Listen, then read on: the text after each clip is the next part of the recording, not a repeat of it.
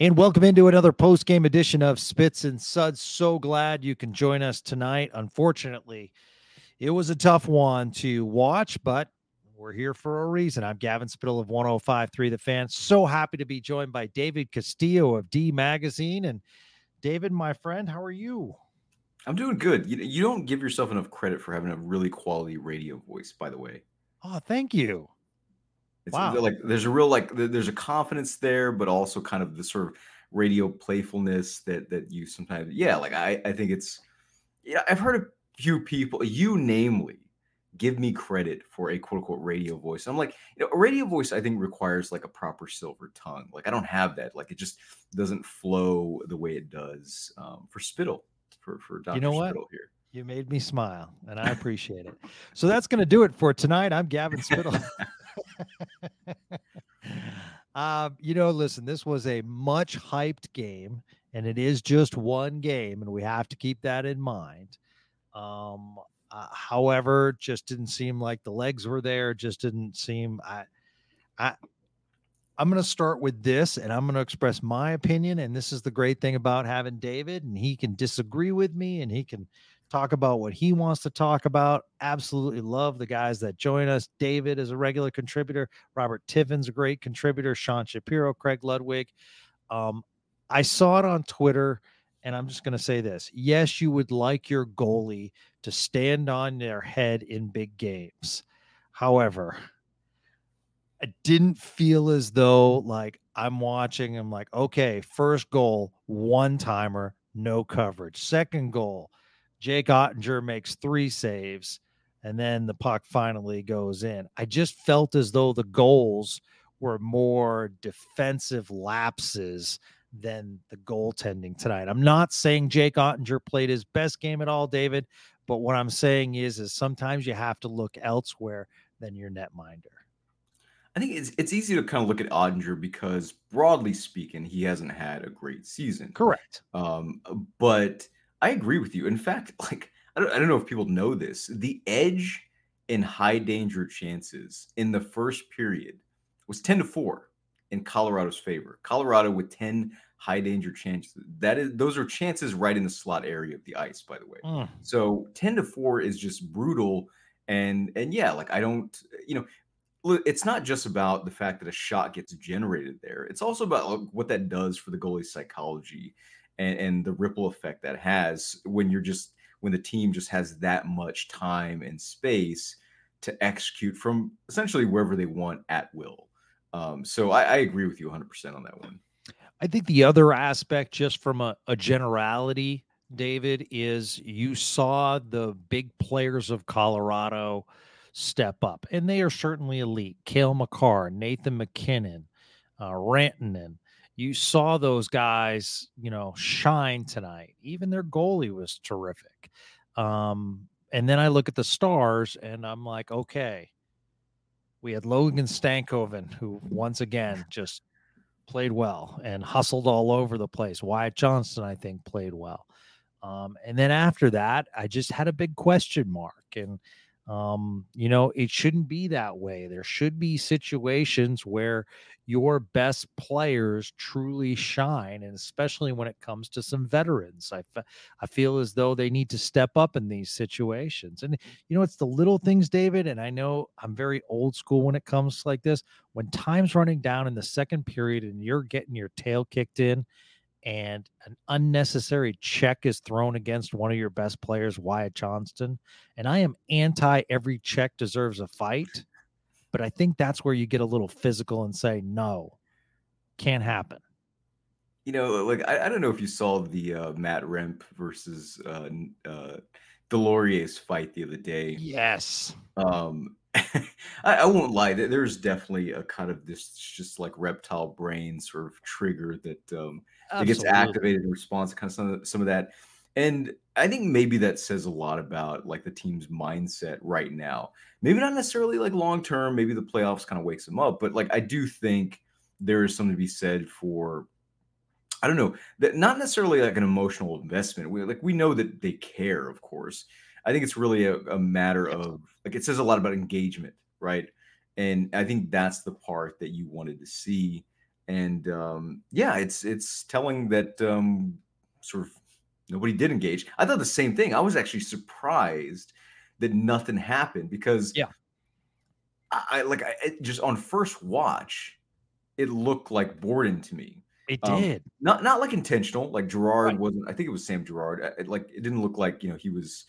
It looked like kind of one of those awkward plays, bad angles, and sort of the end result was unfortunate. But nonetheless, there was, Gerard was aiming for him. It's not like he just like, oops, am I bad? No, no, no. He was going in for the hit, got him perhaps a little bit more than he might have thought, but it looked bad on first watch, and that's usually the response you expect. Yeah, you're absolutely right. And the third point I have is that, well, I have 4 points. Another point is man, you really should win the Central because I do not want to face Colorado in the first round. This is just a tough matchup. You're 0-3 and you have one more game against them. I think Winnipeg's a better matchup, but you never know. So you do have control of your own destiny as far as winning. Winnipeg has a lot of games in hand, but I look at the quality wins, David, and I know that's something that, like, that's my own stat, so to speak. But I mean, I go back to January 23rd, a nice win in Detroit against the Red Wings. And then I look at 2 wins against Carolina. Other than that, it's kind of been a struggle against teams. Boston lost, Rangers lost. You can say that the Stars outshot them and played better than Boston. I'd actually agree with you on that, but I mean, a loss is a loss. So I just look at throughout the year, the quality wins just haven't been there in big moments when you face teams like the Avs, the Bruins, the Rangers on a consistent basis. Well, I think kind of adding to that, it's like, it's fitting that on a night when Nathan McKinnon in the top line like really dominated. One of the stories I've sort of that I feel deserves way more emphasis, way more highlight is just the lack of dominance from the top line. And Yeah. we make a big deal about the depth, as we should. Like the depth is borderline historic at this point. However, there's a reason why the Colorado was such a sort of almost kind of like a thesis against Dallas's depth, where it didn't matter what Dallas or what Colorado had below them. You put Nathan McKinnon and co on ice for 26, 27 minutes a night, and this is what you get. And Dallas's top line, and keep in mind, I think Robert Tiven had a really great article about Robertson's kind of newfound defense. And even though I think there's a larger story there about kind of maybe sort of, what's maybe kind of like hidden beneath the numbers, like I've already started kind of some film room analysis, kind of trying to work on a piece about that. And the funny thing is, like, it really is there. So this is not like, oh, Robertson, Hintz, and Pavelski are bad. It's no, as a group, that chemistry is not there. And listen, like I'll go ahead and say it, man. Pavelski to me has finally hit that wall. People don't want to Yes. say it because, well, hey, man, but he's still producing. Production and performance are two different things. And I think he's obviously a guy that still has value. Of course, I'm not trying to say that he's a bad player or anything like that, but he's in that bend phase where you really need others to kind of prop him up because he can't necessarily pull his own weight like he used to. And I think that's a big factor in kind of why that line just doesn't have the chemistry it once did. Yeah, I think that's a great point, and that's what I love about doing the podcast is that there has to be a maturity, and that's what I love what you said, because you're right. I think the pucks aren't going in the net for Joe Pavelski, and the positioning just is. There are a lot of things where you're just like, oh wow, this, because of the age. So it's natural. I'm going to throw another one out there, similar to Pavelski because he's so popular. Miro Heiskanen, and I really, really like the player, David. I just think like tonight's an example where I just saw like and I don't know if DeBoer from a strategy standpoint was as soon as you get the puck, get it out of the zone. But, if you have the speed of, let's say, a Heiskanen and a Thomas Harley, I mean, that was completely neutralized. We did not see them like carrying the puck for an extended period of time, rushing, putting the pressure on the forwards to get back for Colorado. It just felt like, if it gets in the Dallas zone, get it out as soon as you can. And I just don't think since Miro coming back, I just, I'm not seeing, what I want to see of a player that a lot of people thought had that elite quality. I think that's like I would agree. However, I would just say that like I think that's kind of you weigh that against your expectation, right? And this is not like directed at you, but I think for most fans, Heiskanen's for the expectation is Norris. I mean, that was Heiskanen's own words, right? His campaign early Yes. in the season was like, "Hey, I'm gunning for that," and so I think when you think of Norris, you think of a player that is well rounded, but sort of gears towards offense. And I think for Heiskanen, it's like the offense is I don't think ever gonna it's never gonna be there. Not on the level of Right. like a Makar. That's like one thing. I think the other thing is like a little bit of not that I would ever reduce it to this, but I apologize for not knowing the name of any of the broadcasters on ESPN because I don't. I'm not like I said. I'm tough sell when it comes to broadcast. But even they were talking about talking about the trade deadline and anticipating certain moves. It wasn't high level analysis, but they still discussed getting Heiskanen back to his strong side. And I'm like, even you get it. Yes. Yeah. Yes. Which is, I think Dallas will always have to kind of reckon with the fact, unless they do something about it, reckon with the fact that Cale Makar doesn't play on his left side. Right. I mean,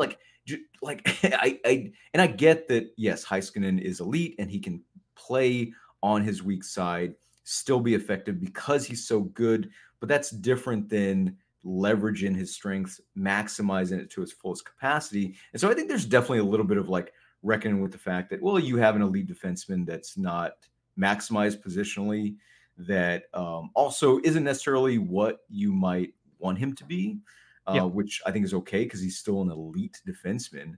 But I think in that context, yeah, you can say, hey, like Heiskanen, like you have an elite partner now. So what's it going to be? Yeah. Yeah. Yeah. I think that's a great point. I think let's see where he is at his maximum strength. And clearly that would be on, like you said, on the correct side. And Also, how real they quick, make that. Yeah. sorry, real quick, I do want to add something else that I think is kind of really sort of a funny wrinkle, which is we all heard about sort of Heiskanen working on his slap shot in the offseason. Can we just say, like, listen, if he's been scoring goals with it, like great, but like who cares? Like that was never his strength to begin with. The fact that Yeah. he's like taking more slap shots, like I not only do I not really care, but also he hasn't been particularly effective with them. He just kind of bludgeons them the way you would expect out of like a hawk and paw. And excuse me, maybe he'll get there, but it's not there right now. And so those feel like wasted opportunities sometimes. Yeah, I talked to Craig about that today, and that was actually, one of the things that I brought up is that I understand it might be more of an old school mentality, but some teams do it, and I do feel as though it can be effective if you can have that big shot from the point at times, and it can kind of create some havoc. And especially if you're on the power play, it's an added weapon. And yeah, it's just not a Stars philosophy, it seems. So they want to get it in front of the net with that wrist shot, and hopefully it'll get tipped. Yeah, so if he was practicing it on the off season, it's certainly not being used. And if it is being used, it's just not effective. Well, not only that, but it's an odd thing to me because this is something that Fluto Shinzawa, who's a fantastic Boston reporter at the Athletic, wrote about earlier in the season, which is the decline of the slap shot. And of course, I think most people are kind of familiar with more or less the story, but teams don't take slap shots anymore, and it's not just kind of showing up in the analytics. It's easy to see why as well. Goalies just have can fight through vision much better. And of course, the more time you give them to anticipate a shot, the more effectively they're going to stop it. So I think that's kind of another thing that I just don't like. I think philosophically, which is I don't want to see them taking slap shots to begin with. Yeah. Yeah. There was a lot of talk about, Colorado and whether Gorgiev can, he might play 60 games this year and whether he'll get worn out. And we'll keep monitoring it, but looked pretty fresh tonight. Yeah, Colorado, it's I think sort of their strength and the reason why and it's always easy to kind of get sucked into sort of quote unquote the narrative, right? It's like, well, hey, Vegas wins the cup, they're a big team, so you should be bigger. Colorado wins the cup, they're a skilled team, so you should be more skilled. The nature of number one goalies versus having like a tandem like Boston did last year. And I think it's just largely up to the team specifically, and I think that tends to be team specific. And so I think the reason why he works is not just because like he's a capable goaltender, but because Colorado doesn't really require their goalies to work a whole lot, right? They Yep. specialize in keeping the puck, maintaining it, and just not having to defend. So it's a nice little arrangement with their goalies that they have. It's kind of interesting because you watch the game tonight and you're like, hmm, boy, that Andrew Cogliano, man, that's it's just weird because I And that don't. Joel Kivaranta. Yeah, I know. I just don't remember Cogliano. Like, I remember as a good player with the Stars, clearly, but I mean, I don't, I don't remember like his effectiveness like he was tonight. I mean, so what I'll say to that, because this was like something that I just, uh, it's something that just kind of broke my brain at every turn during the Hitchcock era, the bonus era, even the first Montgomery year, which is that, um, yes, I would say this is a little bit of like an accident and sort of a Cogliano just kind of getting hot for one night. Because I think before then, right, it'd been for like 14 games until he had a Yeah. goal. But Cogliano is now in a system that leverages his speed. He was never like a goal scorer, but I remember thinking he always had a really good shot, um, at mid flight. And so, anyways, you have a system that really leverages that. So Cogliano in a system that is telling him, hey, uh, I need you, even if we have possession on the forecheck, I need you going back to the neutral zone. that kind of that Yeah. sort of that trap, so the system definitely makes a difference. It's not like always the case for all players, but I definitely do think that we saw a little bit of what could have been with his speed and at least some shooting ability, especially for a depth player, but it was never going to be unleashed the way it was in Colorado. Yeah, I think I also want to point out to Stars fans, games like today, I don't think force Jim Nill's hand to pull the trigger. GMs do have a calmness about them for the most part. I mean, they're passionate about winning, but it's not like, oh my God, we lost 5-1. Here we go. We have got to make a trade now. So, I'm sure they're working the phones, and I'm sure they're seeing what's out there. But the question is, David, what are you willing to mortgage as far as how deep you want to go in? Because you certainly have a little bit of draft capital, but clearly you don't want to touch your top three prospects. At least I don't, because someone like passed me at work today and said, how about that Stankoven? And I'm like, yeah. And if you like him, here comes Bork. That to me, that's my philosophy. It's one of the so I had an interview with Jack Hahn over there at my Substack, and it was the one thing that Hahn seemed to be really bullish on, which was the Dallas Stars as a legit contender. Yes, for who they are now, but also for the fact that you don't have many contenders that are going to go into the postseason who could just be like, you know what? Let's just bring one of our elite players up, and they'll make a difference. The way they have with Stankoven, and it's crazy to me because like I listen. I wrote back in September, Stankoven is NHL ready. I feel the same way about Bork, and honestly, like I felt the same way about Bixel until like the last week. It seemed like he kind of struggled. You could argue maybe his head was somewhere else, and Yeah. yes, there's the whole thing with like going to Sweden and whatnot. But I mean, watching them just dominate the AHL, this is like a thing that it's almost kind of like a second deadline that Dallas has. And I think if you're looking for optimism, not that I think we're being negative, I think we're reflecting and making observations about a game that Dallas got crushed in. I mean, Yeah. there's rarely going to be positives, except of course, the prospects they have. And I think my thing is, well, are they going to leverage it? Because this is not like the year Dallas went to the Cup and technically had access to Jason Robertson. Yes, they did, but what are the chances? Like, Robertson was going to be put on the top line where it could have made a difference, and what are the chances that Robertson would have been especially effective at that time? This is not that. Bork, Stankoven, Bixell, plenty of AHL experience. And in Bork and Stankoven's case, they have dominated the AHL. And so they really are aces up Dallas's sleeve, for pardon the pun. But so I'm really curious because you have to ask yourself the question, right? Are we a better team with Stankoven and potentially Bork with them on the roster? And if they are, well, then where's your philosophy of win now? Yeah. Do you genuinely believe that, or? Well, I think Stankoven has certainly made that case, and the comfort level that he's had. And, like someone said, maybe it's adrenaline, we'll see. And I'm thinking to myself, I didn't say anything at the time, David, but I was like, no. I mean, if you watch the guy's career and you watch him in juniors, and then you watch him, I mean, to me, one of the biggest leaps in hockey is the junior level to the AHL. And I think that's where you truly see. And like, there was no hesitation. And so dominating in the AHL, I mean, we all know the first half of last year, Maverick Bork didn't have the greatest start, but after the All-Star break just came on blazing to the fact that he was called up during the playoffs. Didn't play, but he was called up.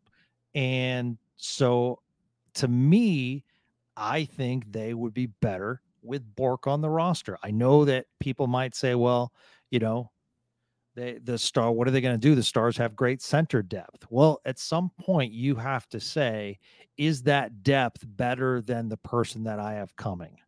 And I think some are, but I think some you probably have to make some room for Maverick Bork in the offseason. By the way, I'm still kind of floored by the comment.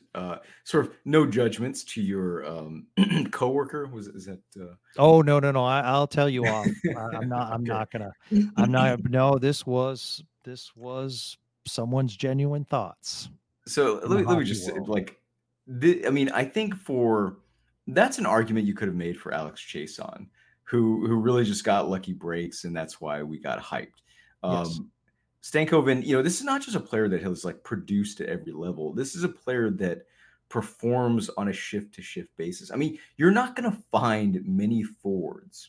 This is one of the reasons why I'm like such a hype man for Stankoven, because you're not going to find many forwards who excel on the rush and on the forecheck, and then also have the talents in addition to finish plays, to make plays, to continue it, and to just flat out control territory. You're just not going to find many forwards like that. And I mean, I don't. This is why the kind of like Logan Stankoven semicolon or colon elite thing is something I like posting on Twitter, because I don't often get that feeling. And first it was with Thomas Harley, now it's with Stankoven, because they also have that physicality that players need to sometimes just jailbreak plays. Nothing's ever perfect from game to game, and you need that physicality. I mean, we've seen this with Robertson, right? Especially like Robertson in the playoffs last year. You really need that when you just let yourself go on autopilot and your body does the rest. And they have that ability, and in addition to the spatial awareness and IQ. Yeah, absolutely. They're special. I mean, you look back at that first goal, and I rewatched it a couple times. Play is over to the left side. Stankoven wins the puck along the boards, flips it over to the right side. A hard charging Wyatt Johnston wins that puck. And where does he find Logan Stankoven? Going right to the net. And the quickness of the release, and the fact that in tight, he could put it over the right shoulder, so cross net over Gorgiev, I think was just so impressive. I mean, when you break that down, that was two players. And then you look at the size of Stankoven and the size of Wyatt Johnston. And that was just pure skill, because these guys, it's not like they muscled off the puck. Although Stankoven, man, those are tree trunks that guy has. I'm really impressed with how he plants. And Craig and I were talking about it today, and I think Stankoven's an overall good player. But David, I'm telling you, he reminds me a lot of a healthy Brendan Gallagher, especially young in Gallagher's career. I think Stankoven's got a better skill set, but I just love his in-front net presence and the relentlessness that he has in the offensive zone. Do you know football very well? I hope so. I'm the home of the Cowboys. Well, I'm just curious. Like, I didn't even think about that. I forget that. A little bit, yeah. My guys know more. When we talk about size, we're just talking about height. Like, I really want to emphasize that, because I'm curious. Was that a criticism of Barry Sanders when he was drafted? It was a criticism of Emmitt Smith when he was drafted. Yes. Emmett was criticized for that. Good question on Barry. But no, I don't think it was as much as it was from Emmett. And Emmett ended up being just, the durability was amazing. So yeah, I understand what you're saying. I think that's a great point. And especially in today's NHL, David, where, the physicality has kind of dropped off a bit, 5'8". I'm not saying it's regular, but the smaller players that have the high skill level. I mean, God, I'll look it up. Austin Matthews, what is he? 6 feet? 6'3". No, Austin Matthews is massive. Is he really? Yeah, 6'3". My bad. But the funny thing to me though is that Stankoven is, and you saw this a lot in the AHL, where it seemed like he kind of leveraged it more, but he's somebody that willfully engages in contact. This is not a player that shies away from collision. He's thrown open ice hits before, and I'm almost positive that Miles Wood tried to knock him off the puck in center ice. And Miles Wood is a big guy. Miles Wood is a power forward, and Stankoven not only held his ground, but kind of knocked Wood off balance a little bit, which kind of really, and of course, there was also the play against the Islanders where he's battling Alex Romanov. For those who don't know, Romanov is not a super tall guy, but he's a tank. And Stankoven was just toe-to-toe with him in the corners, and that's something that you're going to see really, really kind of something that is going to be a part of his game. That ability on the exterior of the ice, which is essential for the cycle, for forechecking, maintain, et cetera, right? And so I don't think there's anything that's going to hold Stankoven back, other than maybe one of his line mates. But that's neither here nor there. No, I understand what you're saying. By the way, you nailed it. Austin Matthews, my apologies, is 6'3". Perfect. Now, if I had an ego, my man, I would tell our great producer Gregory Finley, and I would redo the sentence. Like Clayton Keller, for instance, he's 5'10".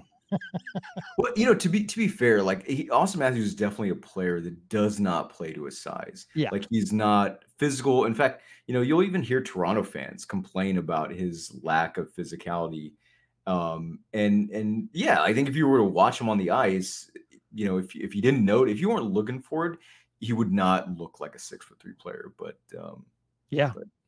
no, it was a great point. But remember when Martin St. Louis was playing, and it was just so unique to see him, or even Tobias Enstrom playing defense. Or Julius Honka on the blue line. Yeah, well done. I'm sorry, you're making a really salient point, and I just kind of ruined it. Those are good players. No, you're absolutely right. There are Ryan Rafalski. Yeah, all right. There are those, guys. I like I said, I love his tenacity. And, I think you brought this up before we started. I think it's a great point.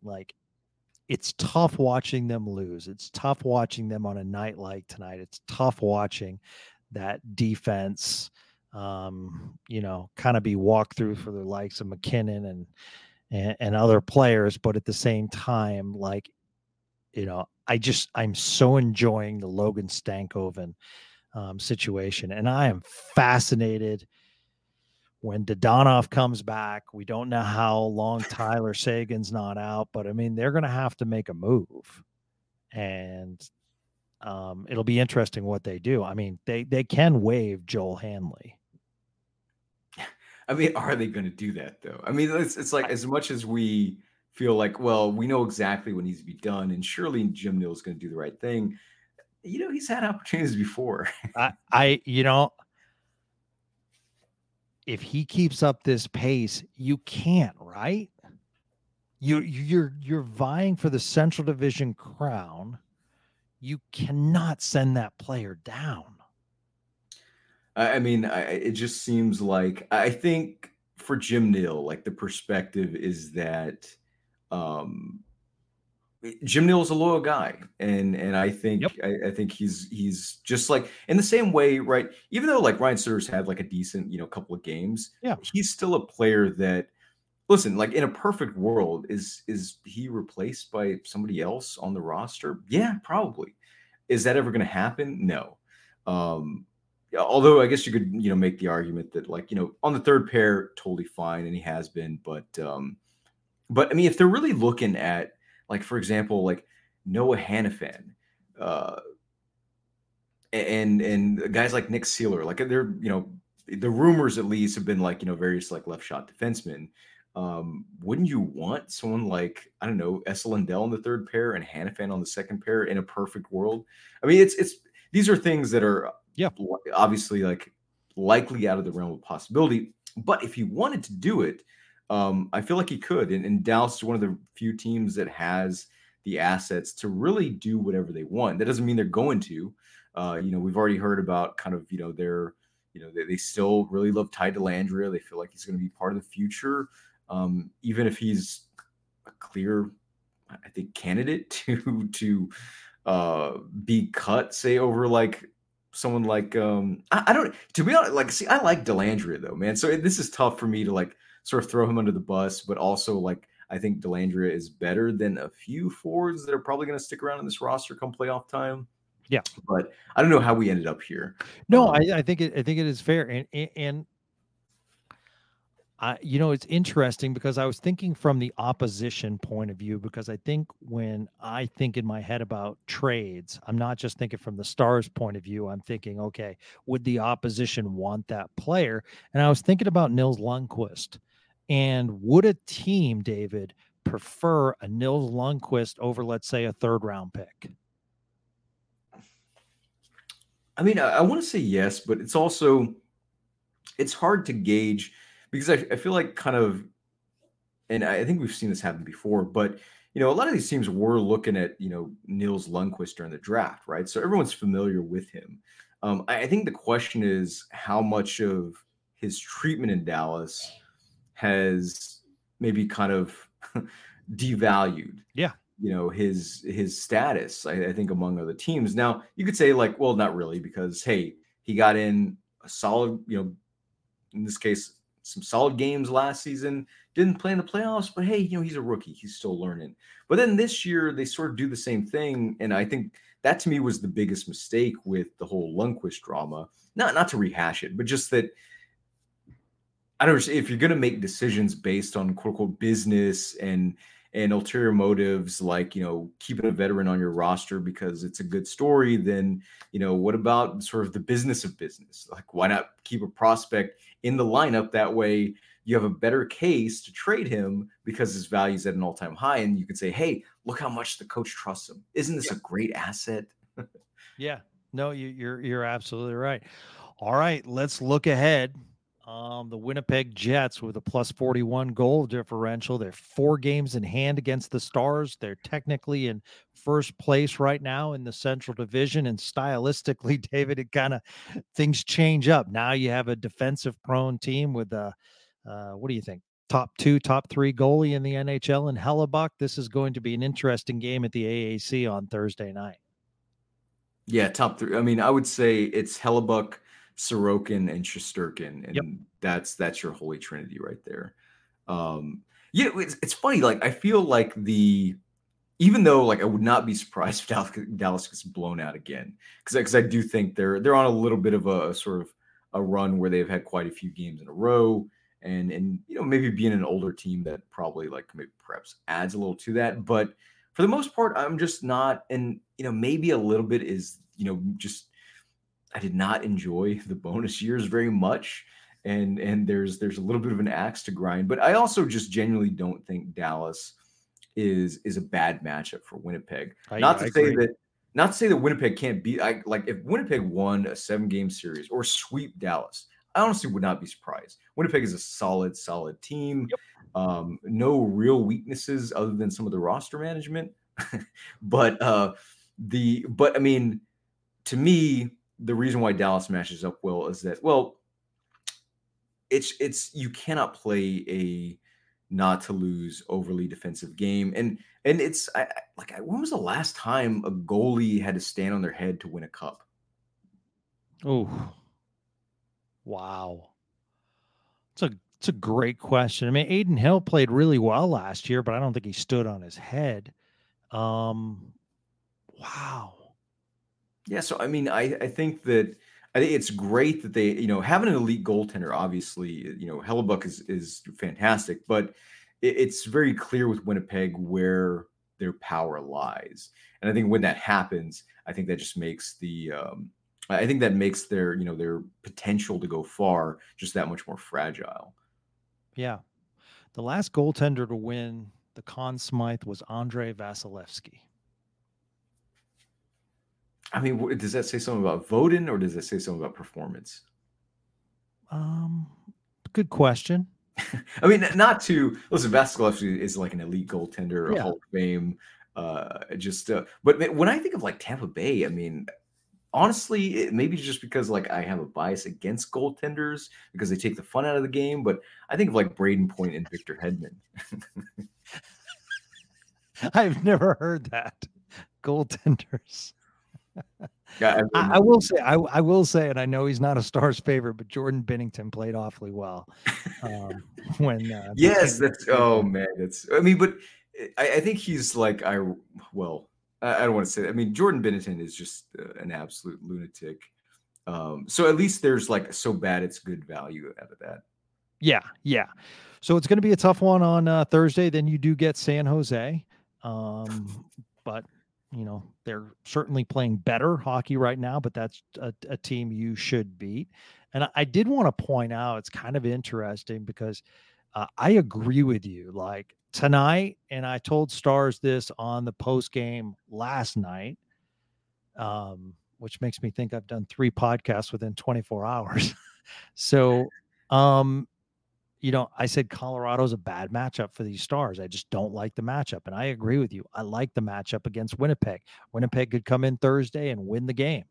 But at the same time, I do like the matchup. And I like in the couple times that they've played in Winnipeg, I thought the Stars played really well. And for some reason, I was surprised Winnipeg did not put more pressure on the Stars D-men. And the Stars were kind of able to, flow out of their zone and get some of their speed going. So we'll see what happens on Thursday night. But also wanted to point out, because it's one of Dallas's Central Division foes, the Nashville Predators, David, winners of 6 in a row. They're now the second wild card team right now. So pretty interesting. A team that was in the rebuilding phase with Barry Trotz and stuff. And a lot of people had question marks, but they're actually tied with the LA Kings for the top 2 as far as wild card standings. By the way, I just want to give you credit for being like so nice that you did not crack any sort of ironic smile, or there was no shift in tone when you mentioned San Jose. So I really want to give you props for that, and kind of not using them as a punchline. But yeah, I mean, it's Nashville is one of those like oddball teams where they're tactically unique. And even though they don't necessarily have star power, they're sort of just, kind of your sort of garden variety scrappy underdog. You really can't underestimate them. And yeah, Dallas like destroyed them last time, but that's certainly not the norm, and certainly hasn't been the norm in that direct matchup for the last several years. Yeah, yeah, I absolutely agree. Okay, before you go, let's talk about your Substack. Tell us how people can be involved and what kind of information you deliver on there. I mean, they are here for you, Gavin. So we don't have to talk about the Star Stack. Oh, Let's come talk about D on. Magazine. We don't have to. Fine. Yeah, I mean, listen, people can find me at the Star Stack Right. where my focus lately has really been a lot more film room analysis, which I think is a lot of fun, and it seems like people get a kick out of. So if you're somebody that like wants to kind of um rewatch more hockey with some like pretentious musings about hockey in general and hockey philosophy, the Star Stack is for you. Yes. So that's at Starstack, and anytime you can follow him at David Castillo AC, and give him a follow right now, Stars fans, because he's tweeting out great stuff all the time, and you Am want to support David. Yeah, I'm your hype man, man. Well, I appreciate it, and of course, people can reach you where, Gavin? That's a good question. Every single day doing 3 podcasts. At GJ Spittle is the best way to reach me on Twitter. That's the best way with any questions. And David, you saved me from raising my voice tonight. I'm a very calm person tonight because I wanted to be very respectful of my guest.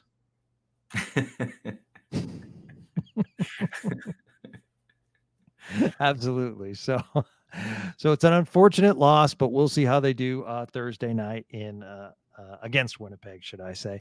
My friend, thank you as always. You always bring out some great laughs. I appreciate you. I appreciate the compliment. You put me in a good mood. You put Stars fans hopefully in a good mood, and you previewed Winnipeg. Heck of a job tonight, my man. Well, the feeling is genuinely mutual, and of course, stick tap to Stars fans for hopefully not melting down tonight. But because we got a Stankoven. Yeah, no, absolutely. And I'm with you. It's so interesting because I just can't highlight it enough. Like, as frustrating as it is, like, you watch him every shift, even down 5-1. I'm watching him on the ice. Like, it kept my attention. So, like, fascinating. And the fact that Pete DeBoer's like, yeah, I'm a fan. That's what I'm saying. Like, I just don't know how they can pull the trigger. And I'm so fascinated to see what they're going to do in this playoff race at this juncture of the year with limited salary cap space, players coming back, trade deadline approaching. Man, we got some fun podcasts coming up. You're a beast, my friend. I will talk to you soon. All right. You have a great one. You too. For David Castillo, I'm Gavin Spittle. Thank you, one and all, for listening and supporting Spits and Suds on 105.3 The Fan as we near the midnight hour as we're taping this. And we will be back on Thursday after the game, hopefully at 2 points against Winnipeg. Remember, Winnipeg right now, 4 games in hand. So those 2 points are extremely valuable as the season's coming down to the wire. And we'll bring you the action right here on Spits and Suds on 105.3 The Fan. Have a great day, everyone.